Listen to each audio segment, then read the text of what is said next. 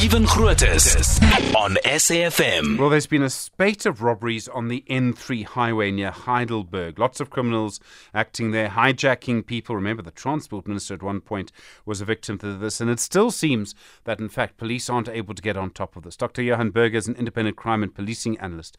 Dr. Berger, good morning to you. When you know that criminals are operating in a very specific stretch of a highway, probably able to move around quite quickly, how difficult is it to make that area safe? Well, it shouldn't be too difficult once you know that this area is being targeted by criminals. I mean, you simply have to, the simplest thing would be to have observation positions and work according to what you see, what's visible.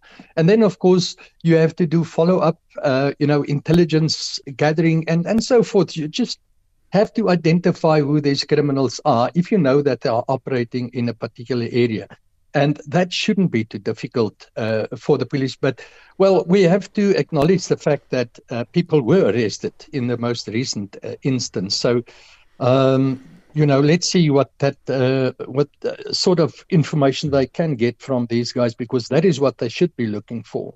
One of the problems seems to also be fake officers. So people will put a light on a car and try and pull people over. And sometimes I think, there's a sort of simple thing to this. It should be legal that the only car you have to pull over for is a properly marked police car with a police number plate and nothing else. You should never, ever have to pull over for any other vehicle.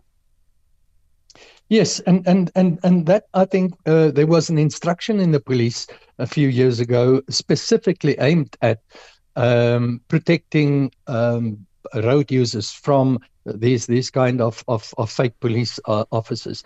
But that's the thing, very often you find these criminals impersonating the police, that they have marked police vehicles.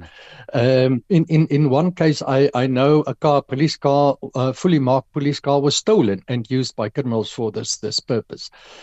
So I think, the best way, of course, that's the obvious thing, that the public should know that they should only stop when stopped by a properly marked police car.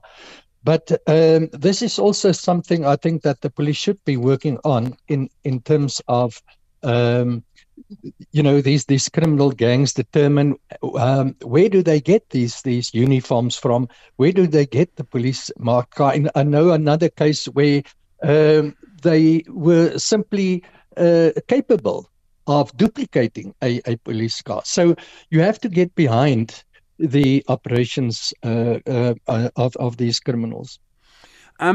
Does it help to have police sort of patrolling the entrances and exits to the highway, to have a big police presence there, even just a sort of stationary position of officers there?